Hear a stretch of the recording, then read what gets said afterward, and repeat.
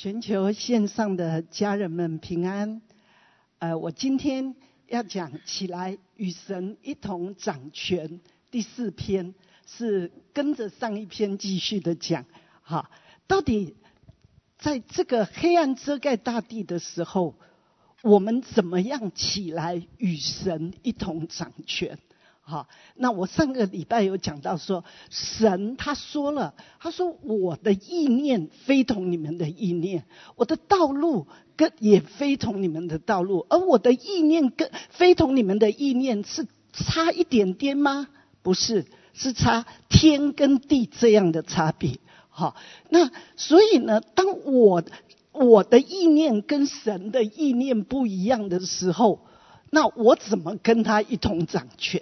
他的掌权，他的意念是什么？神是要把他的意念释放到地上，他的做事的法则，他的道路释放到地上，以至于神的国可以在人的国中执掌王权，把神的国带到世上的国，我们世上才有平安，才有喜乐，好，才有公平，有公义。好，那可是呢，我的意念，我们人的意念又跟他差那么多，好，那怎么跟他一同掌权呢？好，那我上礼拜讲到这个马太福音16章，好，马太福音16章呢，当耶稣他说呢，他要在耶路撒冷受害。然后呢，他要受许多的苦，被杀，第3日复活。那彼得呢，就很爱他，就说：“哦，主啊，不可以，不可以，这事断不临到你。”那然后呢，他说：“这事必不临到你的身上。”结果耶稣对他说什么？撒旦退我后边去吧。好，他说：“你是绊我脚的。”因为你不体贴神的意思，只体贴人的意思。好，那然后耶稣接着讲什么呢？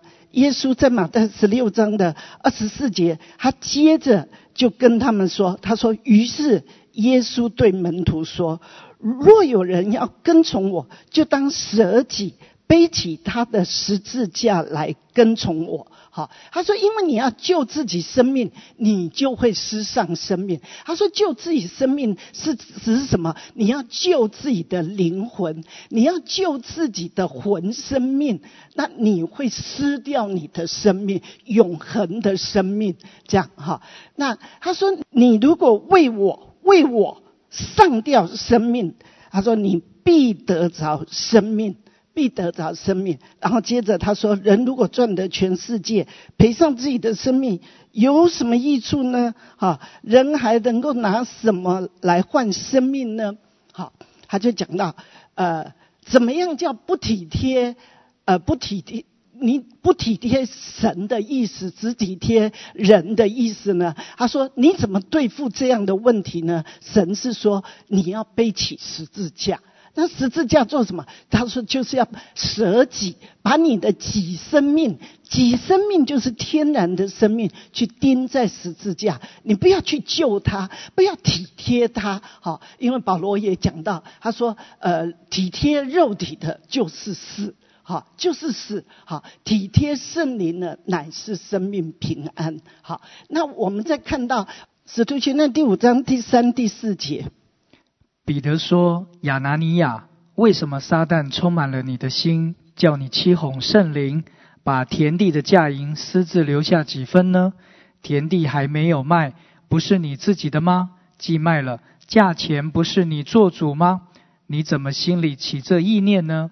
你不是欺哄人，是欺哄神了。”好，那你看，当我在读这里的时候，我想到说，哇，彼得说他什么？彼得说他什么？为什么撒旦充满了你的心？哇，我也卖了田产啊，我只是私下留几分啊。好，我怕万一有个万一的时候，我至少我有点东西呀，好，有点自己的东西呀，哈。那为什么是彼得说为什么撒旦充满你的心？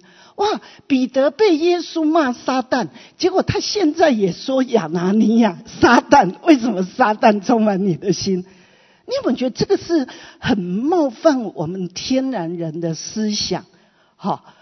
就是说我撒一点点谎嘛，我只是我撒一点点谎而已。那为什么彼得你要这么严厉？可是你会发现说，这个东西彼得怎么会知道？一定是圣灵跟他讲的嘛。所以为什么撒旦充满了你的心？这是彼得在顺服圣灵去说出这样的话。你了解吗？也就是说，一个神的仆人，他不是训人的情面，他不是讨人的喜欢，他是要一直跟随圣灵，即使圣灵要他讲出来的话是这么难听，而且会让人那么受伤的话，但是他就是要讲出来。那当他讲出来以后，你看看接下去是怎么样呢？接下去的那一段就讲到呢，主借使徒的手，这个12节，我们念12节到14节。主借使徒的手，在民间行了许多神迹奇事，他们都同心合一的在所罗门的廊下，其余的人没有一个敢贴近他们，百姓却尊重他们，信而归主的人越发增添，连男带女很多。就我们人的想法是觉得好可怕，这个团体好可怕。那个台上那个坐在前面那个人说一句话，我就死掉了，哎呦，不要进来了，对不对？但是不是这样？一个教会刚生出来，神要在这个地方完全的执掌王权。是这位万王之王，他要让他的百姓知道，你们进入神的国，那个敬畏神、诚实是多么重要。诚实真实，也就是说，你田产是你的，那价银卖了是你的，那你不要说谎。这样私自留下几分，然后好像表面上跟大家都一样的来遵守神的话，不是这样的。你必须从心里面真真实实的来敬畏神。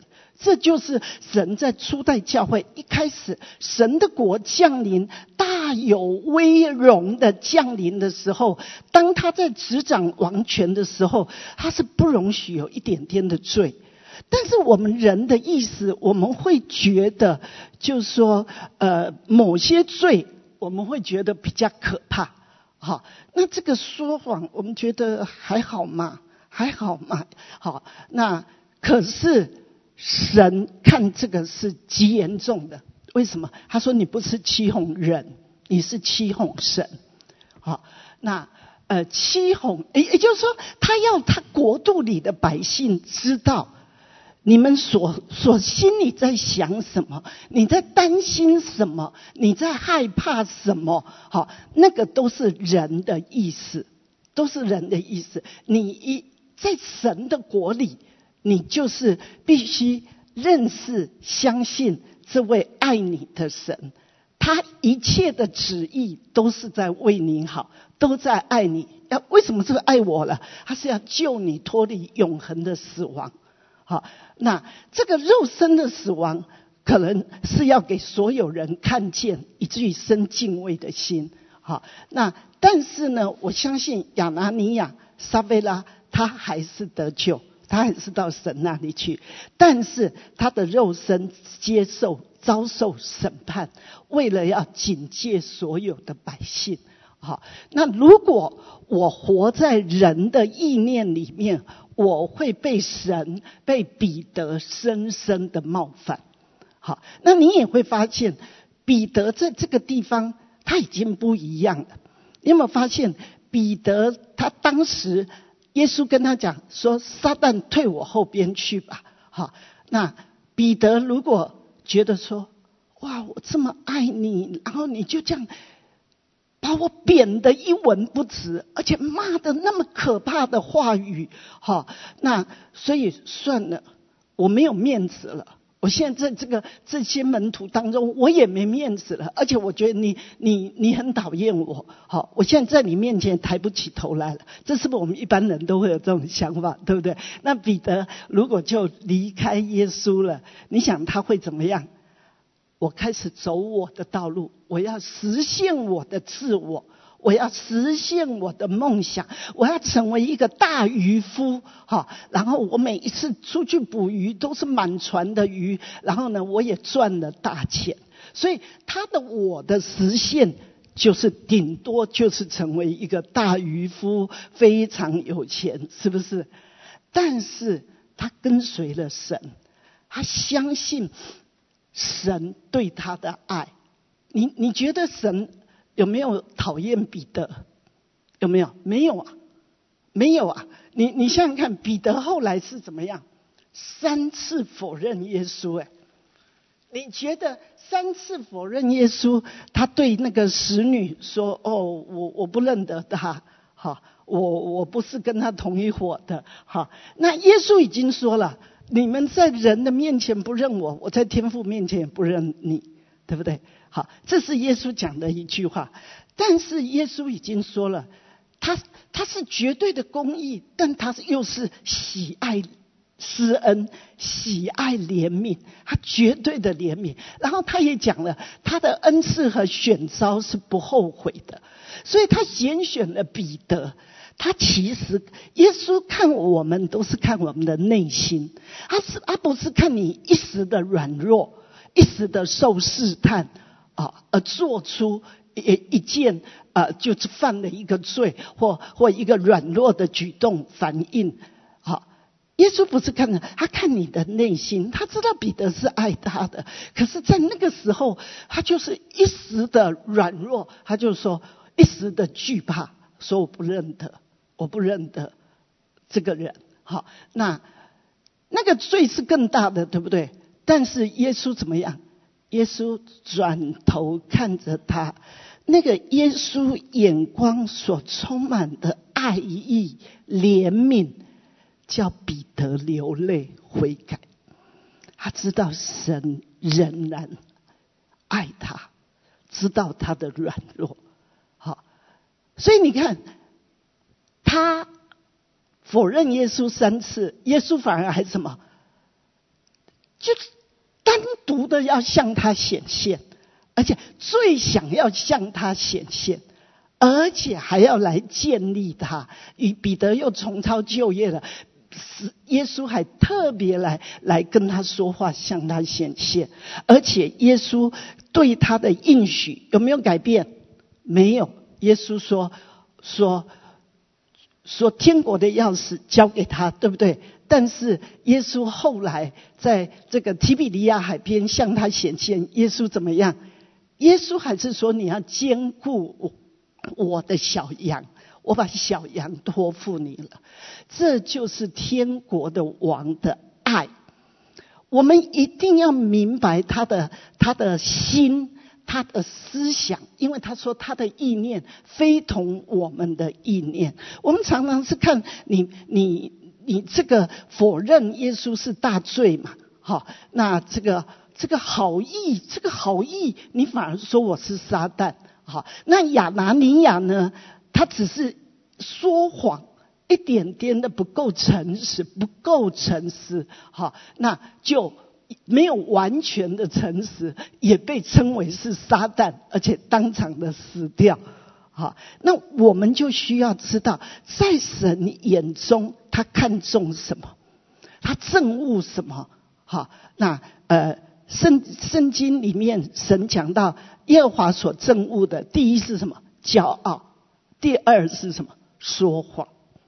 你知道吗？可是骄傲跟说谎就我们而论是太平常的事情了，太平常的事情。所以如果我们不憎恶骄傲，我们不憎恶说谎，我们不寻求在凡事很光明诚实，我们常常是遮掩，虚假，装作这个就是表里不一。其实这个是神不喜欢的，神很不喜欢。比你一时的软弱做了什么事，神都更不喜欢。因为这个白纸黑字他讲的，骄傲、说谎。好，那我们如果要跟神一同掌权，我们一定要跟神一样的心思，一样的意念，然后呢，跟他一同坐在天上，然后说出他的心意。好，爱他所爱的，恶他所恶的，好，恨他所恨的，好，怜悯他所怜悯的，在乎他所在乎的，我们才能够跟他一同执掌王权。执掌什么王权呢？就是把神的国度带到地上来。那也就是这个地上的国度，世上的国呢，充满的就是人的意思。而人的意思，为什么神最憎恶骄傲？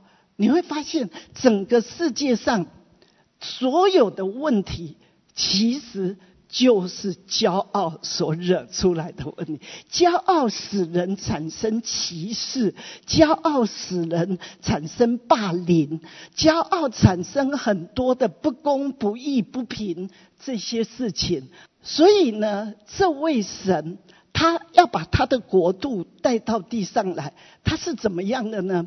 在腓立比书第2章第6节到11节，他本有神的形象，不以自己与神同等为强夺的，反倒虚己，取了奴仆的形象，成为人的样式。既有人的样子，就自己卑微，存心顺服，以至于死，且死在十字架上。所以神将他升为至高，又赐给他那超乎万民之上的名，叫一切在天上的、地上的和地底下的，因耶稣的名，无不屈膝，无不口称耶稣基督为主，使荣耀归于父神。好，谢谢。那耶稣呢，他要拯救我们脱离这个从分别善恶树所带出来的罪跟死亡，他就怎么样呢？他虚己来到地上。好，如果你看耶稣在圣经里面一讲到神的国，你会发现神的国他第一个都是讲什么？我们看一下罗马书，我们这里先不翻掉，罗马书14章第17到19节。因为神的国不在乎吃喝，只在乎公义、和平，并圣灵中的喜乐。在这几样服侍基督的，就为神所喜悦，又为人所称许。所以我们务要追求和睦的事，与彼此建立德行的事。好，谢谢。好，那他这里讲到神的国不在乎吃喝，而在乎什么？公义。公义。当神讲到神的国的时候，他都第一个讲到公义。在弥迦书那里也讲到说，世人啊，你们在世上的人，我跟你们要的是什么呢？就是要你行公义。所以他讲到，你要在这个世界上，你可以进入神的国，你可以在这个世界上让神国的权柄能力临到你的身上，你首先第一件事就是行公义。可是神又说世界上没有一个义人啊，连一个也没有啊。好，那所以那个义是什么？就是我的头上有一只羔羊，也就是说我不再用我这个地上小小的脑袋瓜、小小的眼睛，借着我所看的、我所想的、我所耳朵听的，我来评判。他说你所有你眼睛看、你耳朵听、你思想来分析的，然后来决定的，其实常常是错误的。那你必须让羔羊在你的头上，让他来启示你，让他来开你的眼睛，看见他让你所看见的，那你才会是一个义，行公义。所以他说那个义是什么呢？是因信称义，因着信任他的爱，因着信服他的爱，因着信从他的旨意，你才会是义。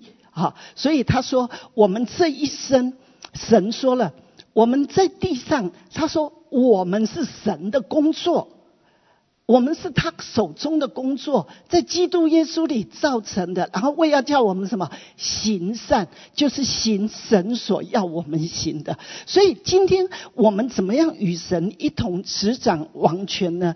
第一个就是需要知道我是他手中的工作。好，那可是世界的教育却是在教育我们什么？我要努力的去实现我的价值，我的梦想。好，那实现我自己。可是重点是怎么实现我的这个潜能呢？不是靠你自己，而是你要知道，这个我是在伊甸园里面，神已经判定他，自从亚当夏娃吃了分别善恶树，神已经说了，你已经死了，你吃的日子必定死。所以亚当他已经是一个走向死亡的一个躯壳，而他的世世代代也在这个罪跟死的咒诅底下。那所以为什么耶稣需要来为我们死？好，而且他为我们死的时候，我在有一天我半夜在睡觉的时候，神向我开启那个路加福音第2章。好，神就是开启说，我为你们来到这个地上，我为你来到这个地上，我全世界没有一个房间，没有一间旅馆可以接待我。我是被全世界所拒绝，从出生就被拒绝，然后我是生在马槽里面。好，那而呢，就在这个时候，众天使天军歌唱什么？在至高之处荣耀归于神，在地上他说平安归于人，小智或作喜悦，在地上喜悦归于人。也就是我有一天半夜就睡觉，神跟我开启，就说他是在他极深的喜悦、极大的喜悦中，谦和和的来到这个地上，接受全人类对他的拒绝，但他甘之如饴，因为他要来解决人从骄傲所产生出来的不公平，然后歧视，虐待别人，瞧不起别人，批评论断，压制别人，所有这一切都是从骄傲所产生的。所以他为什么把自己一切都倒空？他取了人的形象，他自己卑微，存心顺服，以至于死。好，他没有加刑美容，他所有都取人类最不羡慕的，你知道，他可以生一个比较英俊的脸，但他不是，他就是所有取人类觉得最瞧不起、最卑微这样的一个角色面貌，然后来到地上。他把人一切瞧不起的这个世上的觉得是卑贱的，他把这些人所厌恶的、瞧不起的，觉得这些是我的羞耻，这一些都把他带到坟墓里去，然后他从坟墓里出来，带着新的复活的样式，一个神儿子尊贵的形象，来释放到整个的世界，释放进入那些相信他、愿意打开心接受他的这些卑微的人身上，而这些人就变成在圣灵的里面开始一直改变。所以耶稣说，我还有好多事要跟你们讲，只是你们没办法体会，你们没办法明白，只等真理的圣灵来了，他要在你们的里面，然后他要带领你们进入一切的真理。所以神的国在人的里面，神国所尊贵的，在人看起来是卑贱的。神国所最高地位的，在人看起来是最低的、最低微的，就是谦卑，就是谦卑，就是无有。只有耶稣，只有耶稣是一切。这个叫做神本，神国就是耶稣，这位神是一切的中心。他的思想，他的喜好成为我的思想，我的喜好，我就在神的国度里面跟他一起坐在天上，一同的执掌王权。好，那如果你不是这样，你就会是在，因为全世界都握在那个恶者的手中，然后恶者呢，就是一直要让你的这个己，好，耶稣要我们舍己，但是恶者是借着一切地上的文化教育，要让你的己一直膨胀。你越膨胀，你就越容易被冒犯；你越膨胀，你就越容易受伤，以至于你就落入恶者的口中。为什么？因为你里面会充满了苦毒、怨恨，然后就要报复，然后就伤害别人、伤害自己。这就是现在这个世界来到了这样的一个地步。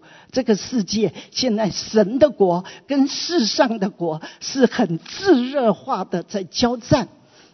为什么？因为越多年下来，这个人的以人为中心的人本主义，人的思想实现我的梦想，我一切的潜能的这一切所带来的人的骄傲狂妄以至于非常容易被冒犯。那所以在这个末世就变成你各方面都要很小心，因为你走在路上，你只是看着一样东西在傻笑，人家就以为你在瞧不起他，他的愤怒就临到你的身上。所以你不知会遭遇什么事。但是有一群人，他一直活在这位谦卑的王的底下，就不一样。好，那你看这个世界上几乎我就想到彼得，他没有离开耶稣，他继续的相信，即使耶稣说他是撒旦，退我后边去吧，他还是继续的一直跟随耶稣，因为他知道他是神的儿子，他没有在天然人的情感里面被冒犯。好，那他在启示的灵里面，他知道这个是基督，是神的儿子，所以他继续的跟随。那你知道结果彼得，你看到使徒行传的彼得是一个什么样的彼得？金银我都没有，只把我所有的给你，我奉拿撒勒人耶稣基督的名叫你起来行走。然后呢，就使一个生来瘸腿的就马上站起来，然后脚健壮了，然后走着跳着赞美神。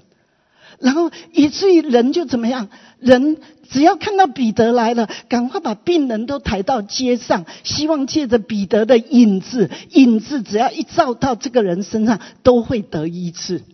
彼得成为一个什么样？这么尊贵的，他不是成为一个大渔夫，很有钱，他说金银我都没有，但是他的生命是可以医治人，他的口一宣告出一句话，就可以叫一个人的里面产生一个大能的变化，生命就在这个人身上产生，以至于他得医治。好，然后你看看彼得，他整个变得性格都改变，而且他写了彼得前后书。你看他的彼得前后书，你简直不认得这个跟四福音书里的彼得是同一个人。这个叫做实现我。这个我是谁来实现？是圣灵在他里面做工，在他身上，也圣灵借着安排他一切的环境来做工在他身上的改变，神的同在来改变他。好，然后他变成那么尊贵。你看彼得在彼得前后书，只要心里存着长久温柔安静的心为装饰，你看见他所写出来的一切，他的生命变得完全180度，你无法相信这就是以前的骄傲、狂妄、冲动，血气之勇，充满了血气之勇的彼得，完全变了一个人。而且在启示录里面讲到，彼得是12个使徒之一，他的名字是在这个圣城耶路撒冷的根基上有他的名字，多么尊贵啊！这座城他是建造这个根基有份的，他成为这样子。好，所以亲爱的家人，你想实现你的梦想吗？你想成为你是一个被人所 recognize 所认知的、所敬仰的一个被人所敬佩的一个人吗？你这一生是要实现成为一个有名的人吗？我们今天在地上，我们常常想的，我要实现自我，实现我的潜能，我的一切。大部分我们是想实现什么？就是我们大部分是用我的头衔、我的学历、我的地位、我的职称，我的赚的钱，我住的房子，成为我的实现，我的抱负，我的理想，是不是？我们常常是这样。但是我们在美国，我们曾经听过这样的一个真实的故事，其实是不止一个，就是读到了博士学位，然后成绩也非常好。但是就在毕业的时候，他觉得教授好像对另外一个毕业生一个更好的、一个更高的一个对他的一个评论。后来他就怎么样？他就杀掉这个教授，而且还杀了好几个人，是不是？那不止在美国发生，在台湾也一样发生啊，也是很有名的学校，在实验室里面，博士生啊，就是把硫酸就浇在他的女朋友的身上，女同学的身上。好，所以我的学历的发展，我的学士的成就，能够叫做实现我的自我吗？神要给我们一个实现，他要成就我们的。其实我们在这个地上最重要的是成就神在我身上的梦想，而不是成就我的梦想。因为我的梦想常常是很有限的。好，那神要成就他在我身上的梦想，常常是一个很高的、很大的。他要恢复他造我的形象跟样式，他要恢复他在我身上的梦想，是要我居上不居下，作首不作尾的一个成为生命可以去影响很多人的人。那是他对我们每一个人的梦想，每一个人的梦想。好，那我就发现说，像我从小我都只是我爸爸就叫我们做个平凡人呐，那所以我从来都觉得自己是非常平凡，也确实很平凡啦。但是呢，当我服侍主越多年了以后，我发现我常常为着神，谢谢你拣选我，我如今明白了，是你的拣选。我实在一无所有，可是你拣选我，你在我身上的蓝图是这么美。那个美，那个蓝图是在诗篇139篇他说的，我们未曾行的体质他早已看见了，我们所度的日子尚未度一日，他都已经写在一本册子上。所以亲爱的家人，你要知道，你这一生，神对你有很美的计划，都写在这一本册子上。而这本册子，他知道你会遭遇什么，他知道你会怎么拣选。那他其实为你计划的是极美，所以你不要错过。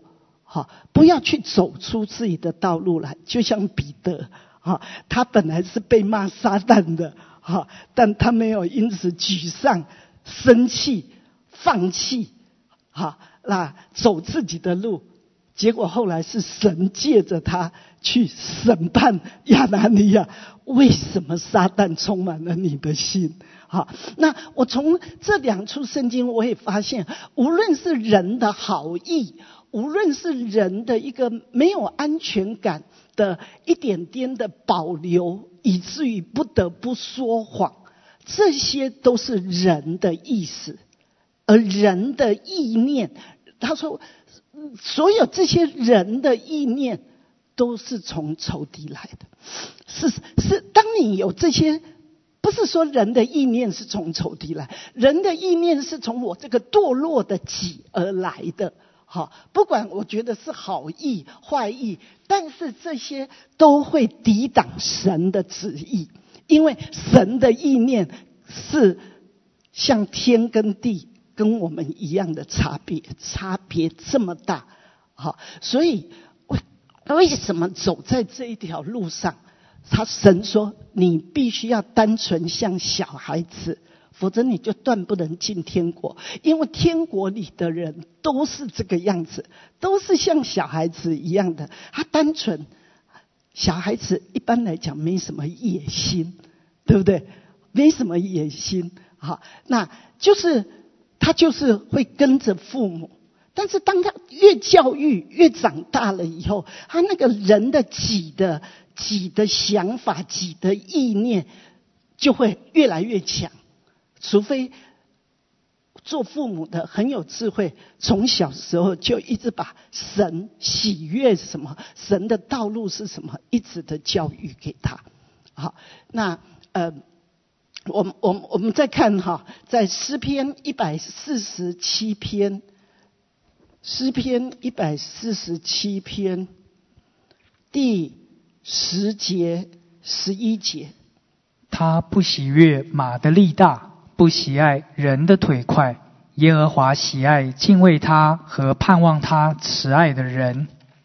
好，这个马的力大有什么不好？我们每一个天然人都喜欢我养的马力量越大越好，因为可以跑得久，而且可以跑得快，对不对？人的腿当然是越快越好，要不然我们为什么要一直训练自己啊？100米啊，可以越跑越快啊，越少秒就可以跑到了，对不对？所以这都是我们看为好的，可是神说了，我不喜悦这个。为什么呢？这个有什么不好呢？这不是这样子，我腿快我可以第1名啊。那但是你第1名就要抵挡骄傲，因为你第1名你就很难不骄傲，而骄傲会把你又落入撒旦的口中。所以耶稣说神说我不喜悦马的力大，人的腿快。那我喜悦什么？敬畏他和盼望他慈爱的人。敬畏他就是 fear of the Lord， 就是很留意神你要说什么，神你在说什么，神你在做什么，很在乎这个。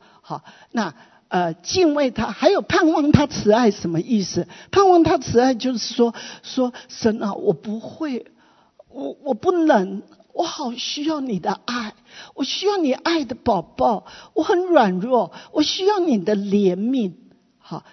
神说他喜悦这样，你喜悦吗？不太舒服，软弱是一种不舒服的感觉，对不对？我们喜欢我充满了力量的感觉，我充满了得胜的感觉 ，I can do it。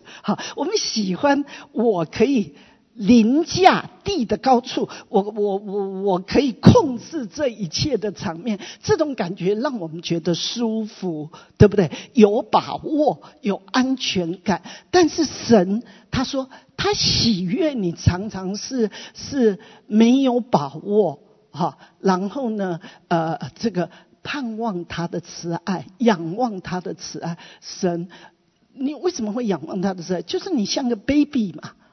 抱抱，爸爸抱抱，我需要你的抱抱，我很软弱，我离了你我没办法，好，那个重大的事测不透的事我没办法，好，我需要你来开启我，好，而不是说我可以做，我都不用问神，我自己就去把它解决好了。神说我不喜悦这个。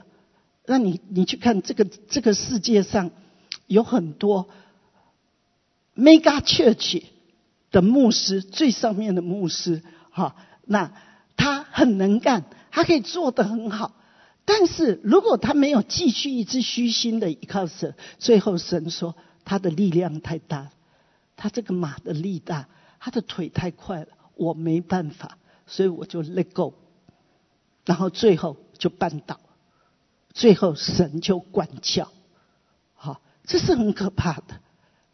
那我们常常是无论做什么事，我们做久了多年了，我们就会觉得我是马的力大，我的腿也蛮快，这件事我驾轻就熟，我会没问题。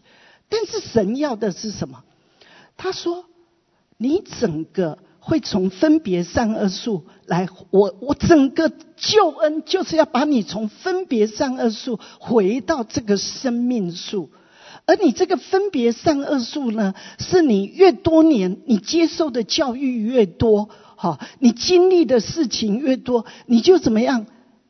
你就会越高傲，你就越不容易回到这个生命树，因为这个生命树就是神自己，就是我心柔和谦卑，我心柔和谦卑。还有呢，我心柔和谦卑，还有呢，我对你们充满了爱跟怜悯。他要把我们带回到这样，那这个是当我们回到这个生命树，才叫做我跟他一同掌权，我跟他一同掌权。所以在末世，神会兴起许许多多像小孩子这样子的，却一直领受神天上智慧启示的话语，来对大人说话。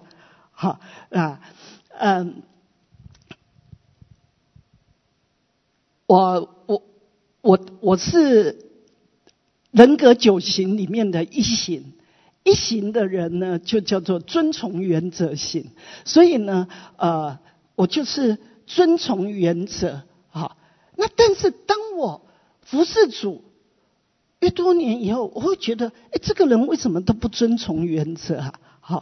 或者说，这件事这么简单，为什么他就不照着这样做啊？所以我就很容易对这件事有不满，对那个人有不满。你知道，那我为着这个，我就一直跟神悔改。神啊，你要帮我换系统啊，让我脱离这个分别善恶树的系统，让我进入这个生命树的系统，让我有你爱的眼光啊，怜悯的眼光。我为这个祷告很久，神也一直在改变我。神的改变就是让我真的越来越什么都不在乎，没关系。我有的时候是为着要这个人好，所以我希望他能够参加这个，他能够被装备这个。但是呢，他就总有他的 schedule 啊，他有他的选择，他的计划。那我就一直的被神改变都没关系，都好。每一个人他要怎么选择都好，所以我就使自己，我觉得神一直改变我，变成一个都好，没关系，没关系。我不是这样的人，我以前都有关系，这件事也很重要，那件事也不能是这样子，你知道吗？那我就这样一直跟神祷告，神真的改变我，很多事都没关系，都好。然后呢，有一天神再改变我，就是那个半夜，他来启示我，就是说我是在一个极大的喜悦里面来为你成为最谦卑最无有的身在马槽，就是要告诉你我那么喜悦，我喜悦来替你成为咒诅，好让你得着一切的健康、平安、祝福，就是这样。好然后我就明白了，你知道我在半夜我多喜乐，你知道吗？我就说主，我明白了，我就是活着最重要的就是一直活在你的喜悦里面，然后把这个喜悦来看每一个人都是那么喜悦的去对待每一个人，去看每一个人我就觉得神给我的这个开启太重要了。所以现在早上起来就说，主啊，谢谢你，我在你的喜悦里面醒来。好，我今天我要在你的喜悦里面去看每一个人，好，去对待每一个人。这个带给我整个很大的祝福，很轻松的大祝福。这个叫做与他一同掌权，你知道吗？所以最重要的掌权就是脱落我的这个己仁义。我在乎的常常是神不在乎的，而神在乎的，他最在乎的就是我行公义，他在我的头上，我要一直的让他来做王。还有呢，好怜悯，喜欢哪里有让我可以施展怜悯的机会，我尽量去怜悯。还有呢，存谦卑的心与他同行。其实行公义那个义也是谦卑，后面也是谦卑，两个谦卑中间包着好怜悯，就是这样。只有在一个谦卑的心态里面来看每件事，来反映每件事，来怜悯每一个人，怜悯每一件事，我们就越来越不会被冒犯。而这就是得胜，这就是掌权，这就是把神的国带到地上来。而地上的国呢，常常是借着报复，好，然后打砸抢烧，然后防卫，这个都是人的意念，人的思想的反应。所以神他来生在马槽，他就让天使向世人报告，我喜悦你们到这样的地步，我不在乎天上的荣华，我愿意跟你一起陪同你，我取了人的样式，我来到地上，而且我认同最卑微、最被拒绝的，没有一处可以容得下我，没有一处，只有马槽。这样子的，可是我不是悲悲惨惨的、可可怜怜的去生在马槽，我是带着极大的喜悦来向世人说，我来生在马槽，就是为了要叫你自由，为了要叫你平安，为着要叫你进入更丰盛的生命，为着要挽回你，为着要实现我造你的所有的潜能。就是我要来住在你的里面，借着我死在十字架上，借着你愿意等候在我面前，我可以释放天堂的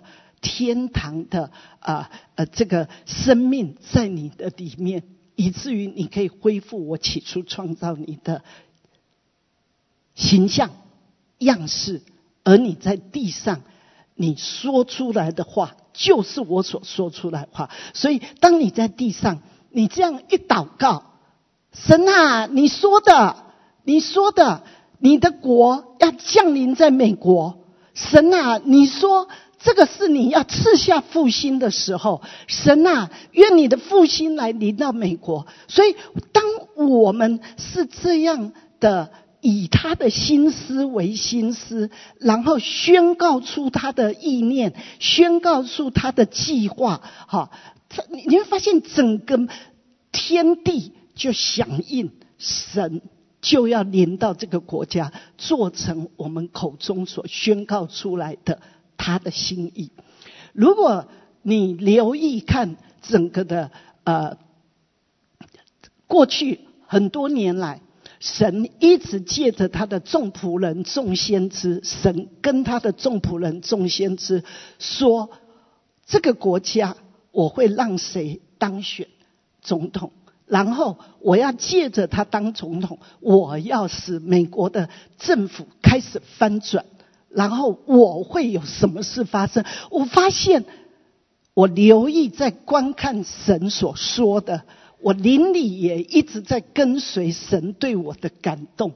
所以为什么从居家隔离到现在对我没什么两样，一样的平安喜乐，并没有什么两样，因为我知道神正在做极伟大的事，极伟大的事，而且我知道所有的事都在他的计划安排里面，然后就在实现。世人不明白，世人觉得说，怎么可能发生这样的事，怎么会有那样的事发生，但他不知道其实都在神的计划安排里面。他拣选他要拣选的人，他拣选的人不见得是合你意的，但是是合他意的就好了。那我们就是要留意，一直在乎神，你拣选什么，你在乎什么，好，你要做什么，然后我就跟上去。所以我不是看人，我看人，那个人不见得是合我们意的，但是是合神意的，神指示了我们就这样做。所以我们在这个现在的这个末世，神说他即将要赐下复兴，他要赐下大觉醒。常常大觉醒都是在大黑暗当中，所以他说黑暗遮盖大地的时候，有荣耀要显在你的身上。显在哪些人的身上？兴起，使我的意念跟神的意念联合，使我明白神在乎的，神要做的，然后我就去宣告出来。我这样充满了信心，感谢他，赞美他，他所要做的，你就发现神一直在成就，一直在成就极奇妙的事。那很重要的，你要跟他一同执掌完全，活在他的喜悦里面，然后不再是用分别善恶树的眼光去看人跟看事情，而是看神，看这位柔和谦卑的神。他其实现在已经，他说他快要来了。他说他快要来，他说但我的百姓还没预备好。我已经借着居家隔离，要让我的百姓一家一家的，就是爸爸妈妈的心要归向儿女，儿女的心要归向爸妈。也就是说，做儿女的，你要最在乎爸爸妈妈所在乎的，你去做，去顺服。然后做爸爸妈妈的，要最在乎天父所在乎的，去做天父在乎的。整个就开始一直进入神国的次序。好，那我们教会好多我真的听到太多的太太，好多的姊妹，她在这个居家隔离这么半年的期间，是不是半年？差不多，半年多，然后呢，她就是开始进入次序，进入神的意念，跟神的思想、神的命令对齐，然后她才明白。哇，原来神一直要我进入顺服我先生的次序。说丈夫是妻子的头。原来这个是为我好。我以前不是这样，我就觉得凭什么要顺服他？他常常做的决定没有我的聪明，没有我的做的决定好。他也没有我能干，而且他这方面没有我懂，为什么我还要顺服他？可是他就是愿意说，好，主你在乎的，我就进入你在乎的次序。当他这样以后，他发现她丈夫好多的潜能都一直发挥起来，然后丈夫就更爱她，然后家中就更和睦。然后家里更和睦，第一个她快乐，第二个孩子也这样顺服她了，你知道吗？所以就说一顺进入神的次序，你就发现家里一直在蒙福，而第一个蒙福其实是你。可是对你的理性跟感觉常常是不舒服的。所以亲爱的家人，留意不要一直去体贴你的感觉，好，不要一直去体贴你的感觉。好，那我们有一个姊妹，她就跟我讲，她说她从以前就是常常是注意她自己感觉，是活在她的感觉里面的一个人，这样啊，一直靠感觉而活，然后感觉就会牵着我的鼻子走。就后来我真的发现是一条死路，我就一直被感觉牵着鼻子走，我真的不知道自己是谁。好，那后来我进入内在生命的追求，我开始一直弃绝我那种感觉，一直弃绝那个感觉，走反的方向，然后走向我照着神的话语，神所设立的次序，神说他在乎的是什么，我一直照着神的话这样去活，去走，我就发现我越走就越找到真实的喜乐。好，那所以感觉是会摇摆的，是会虚晃的。前些日子有一个华人的妈妈，她就说，我从小教育我的孩子，要做好人，做一个勤劳的人，结果没想到我把他送到大学去了，结果呢，他大学毕业，真的毁了。他是普林斯顿大学毕业的，但是他说我要自由，我不愿意工作，所以呢，他就只是打零工，做一些家教，就过这样的生活，做一些家教，然后也没保险，这样。好，那另外有一个家庭，这个妈妈也是说，我的孩子呢，很好的学校毕业，也找到很好的工作，但是呢，才上班不久。他就说要被人管很不爽，所以他就主动的辞职，那每天在家里打电动10小时。好，也就是说人本常常这种人本主义的教育带来的就是我要自由，我不要人家管，我不要你这样讲话会冒犯我。有一个小孩子才2岁哦，2岁，他说妈妈你这样讲，你伤到我的感觉。你知道吗？这哪来的？你知道吗？现在整个的教育，整个的媒体都一直要让你实现我的价值，我的呢，其实你的价值是无价的，你是无价之宝的，你是神愿意为你来到地上，撇下一切，一切都倒掉，撇下一切，甘心卑微，为你存心顺服，为你，然后死在最羞辱的十字架上，为了要让你尊贵，让你自由，让你得着你受造该有的荣耀全能。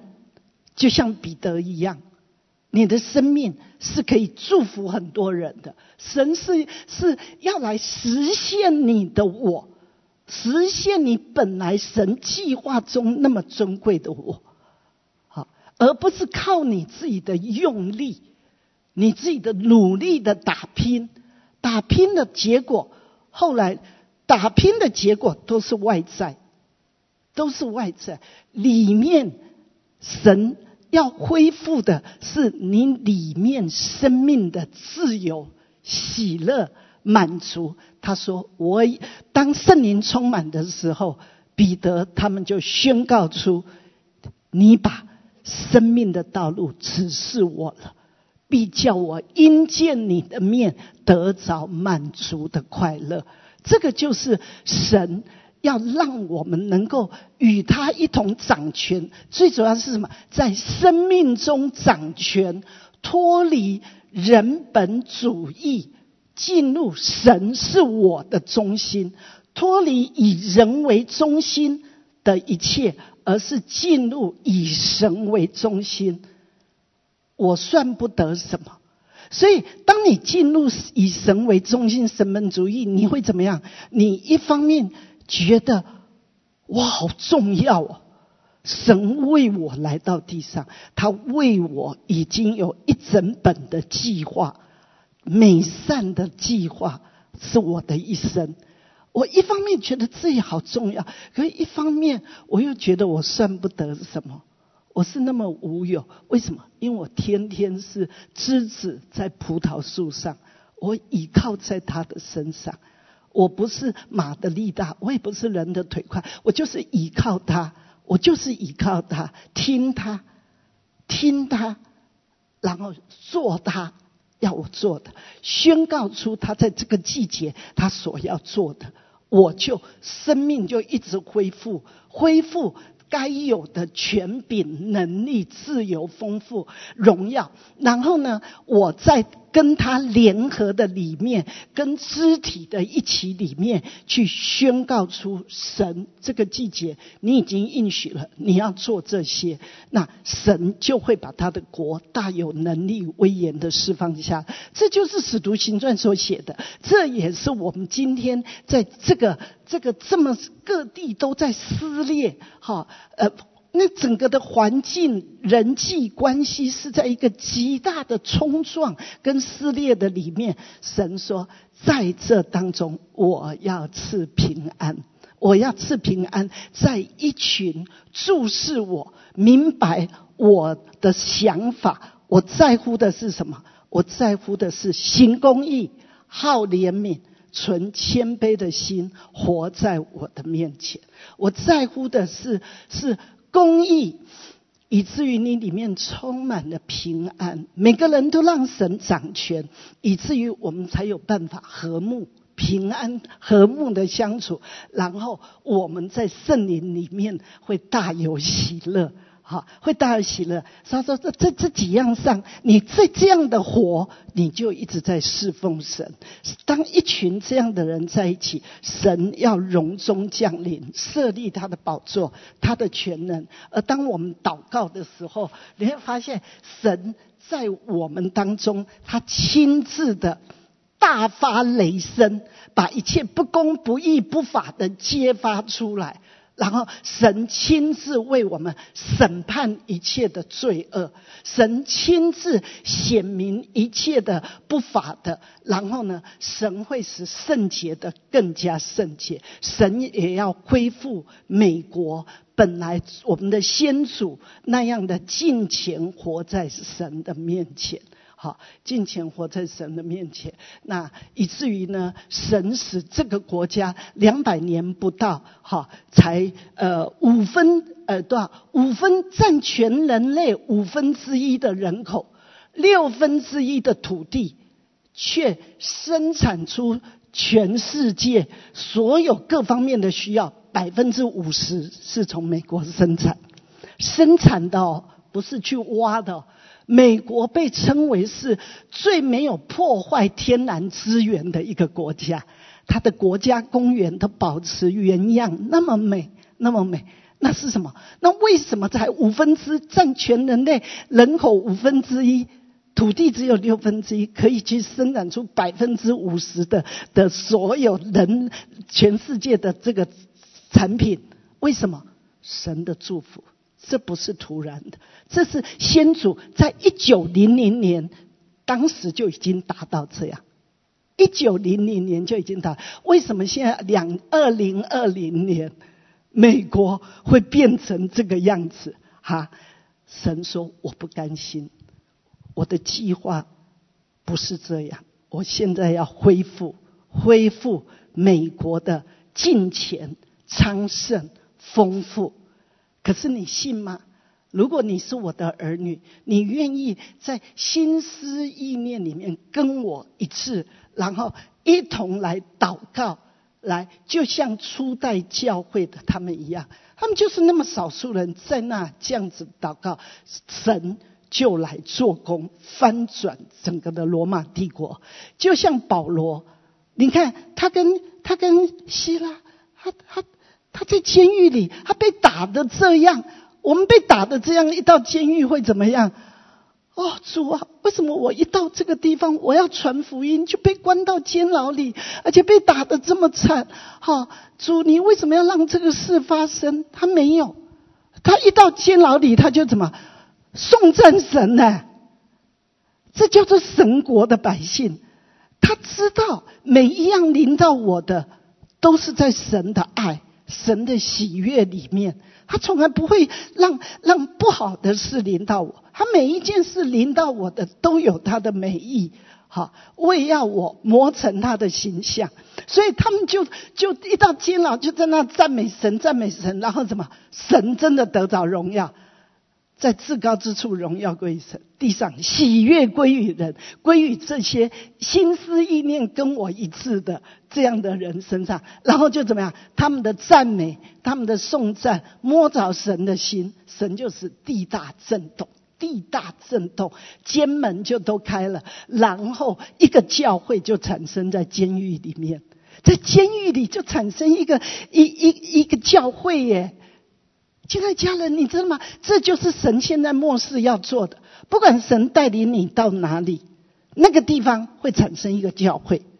如果你在那个地方一直称颂神的爱，称颂神的美意，神的掌权，他就真实借着你在那掌权。所有囚牢都要打开。现在这样的事要临到美国，也要施展到全世界各地去。好，那我们一起祷告。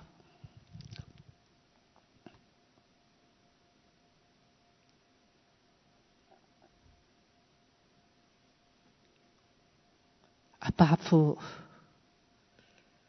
谢谢你，你喜悦我们到一个地步，把你的爱子压伤，把他送到地上来，你使他被拒绝，你使他无家型美容，你使他受人类最可怕的刑罚。你就是要告诉我们，你何等的喜悦我们，你何等的爱我们。你要把我们夺回来，回到生命树的本源，吃喝你自己。你借着一切的环境，要使我们一直的恢复羔羊的形象，使我们可以跟羔羊许配给羔羊，许配给耶稣基督，使我们可以跟耶稣基督一同的执掌王权。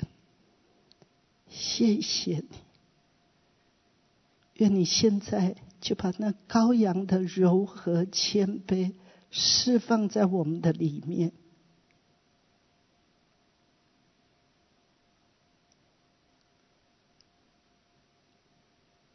主，释放你对我们的喜悦，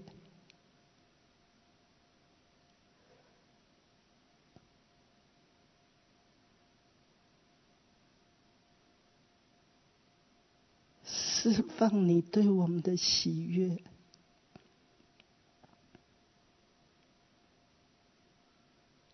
我们在你的喜悦里重生，在你的喜悦里成长。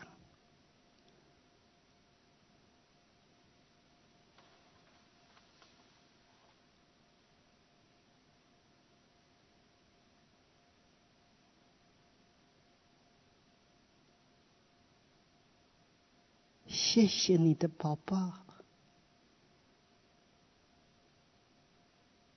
谢谢你的同在。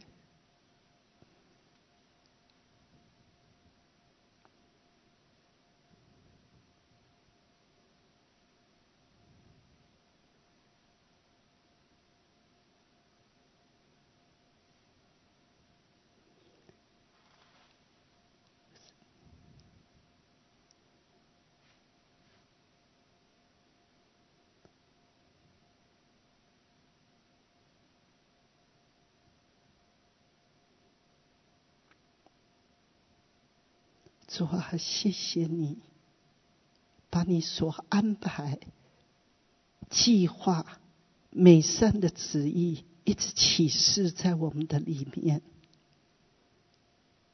好让你的众儿女们在你的心意里一起的发声，宣告出你的心意。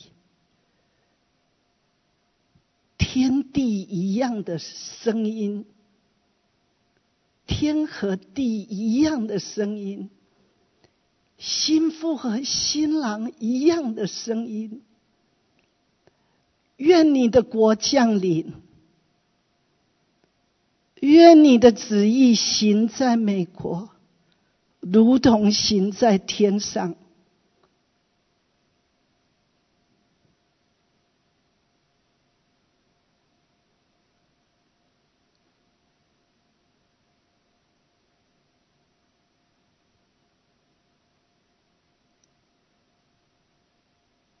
让你的美善，你所赐给我们那真实自由的荣耀，可以继续在这一块土地彰显，也可以释放到全球。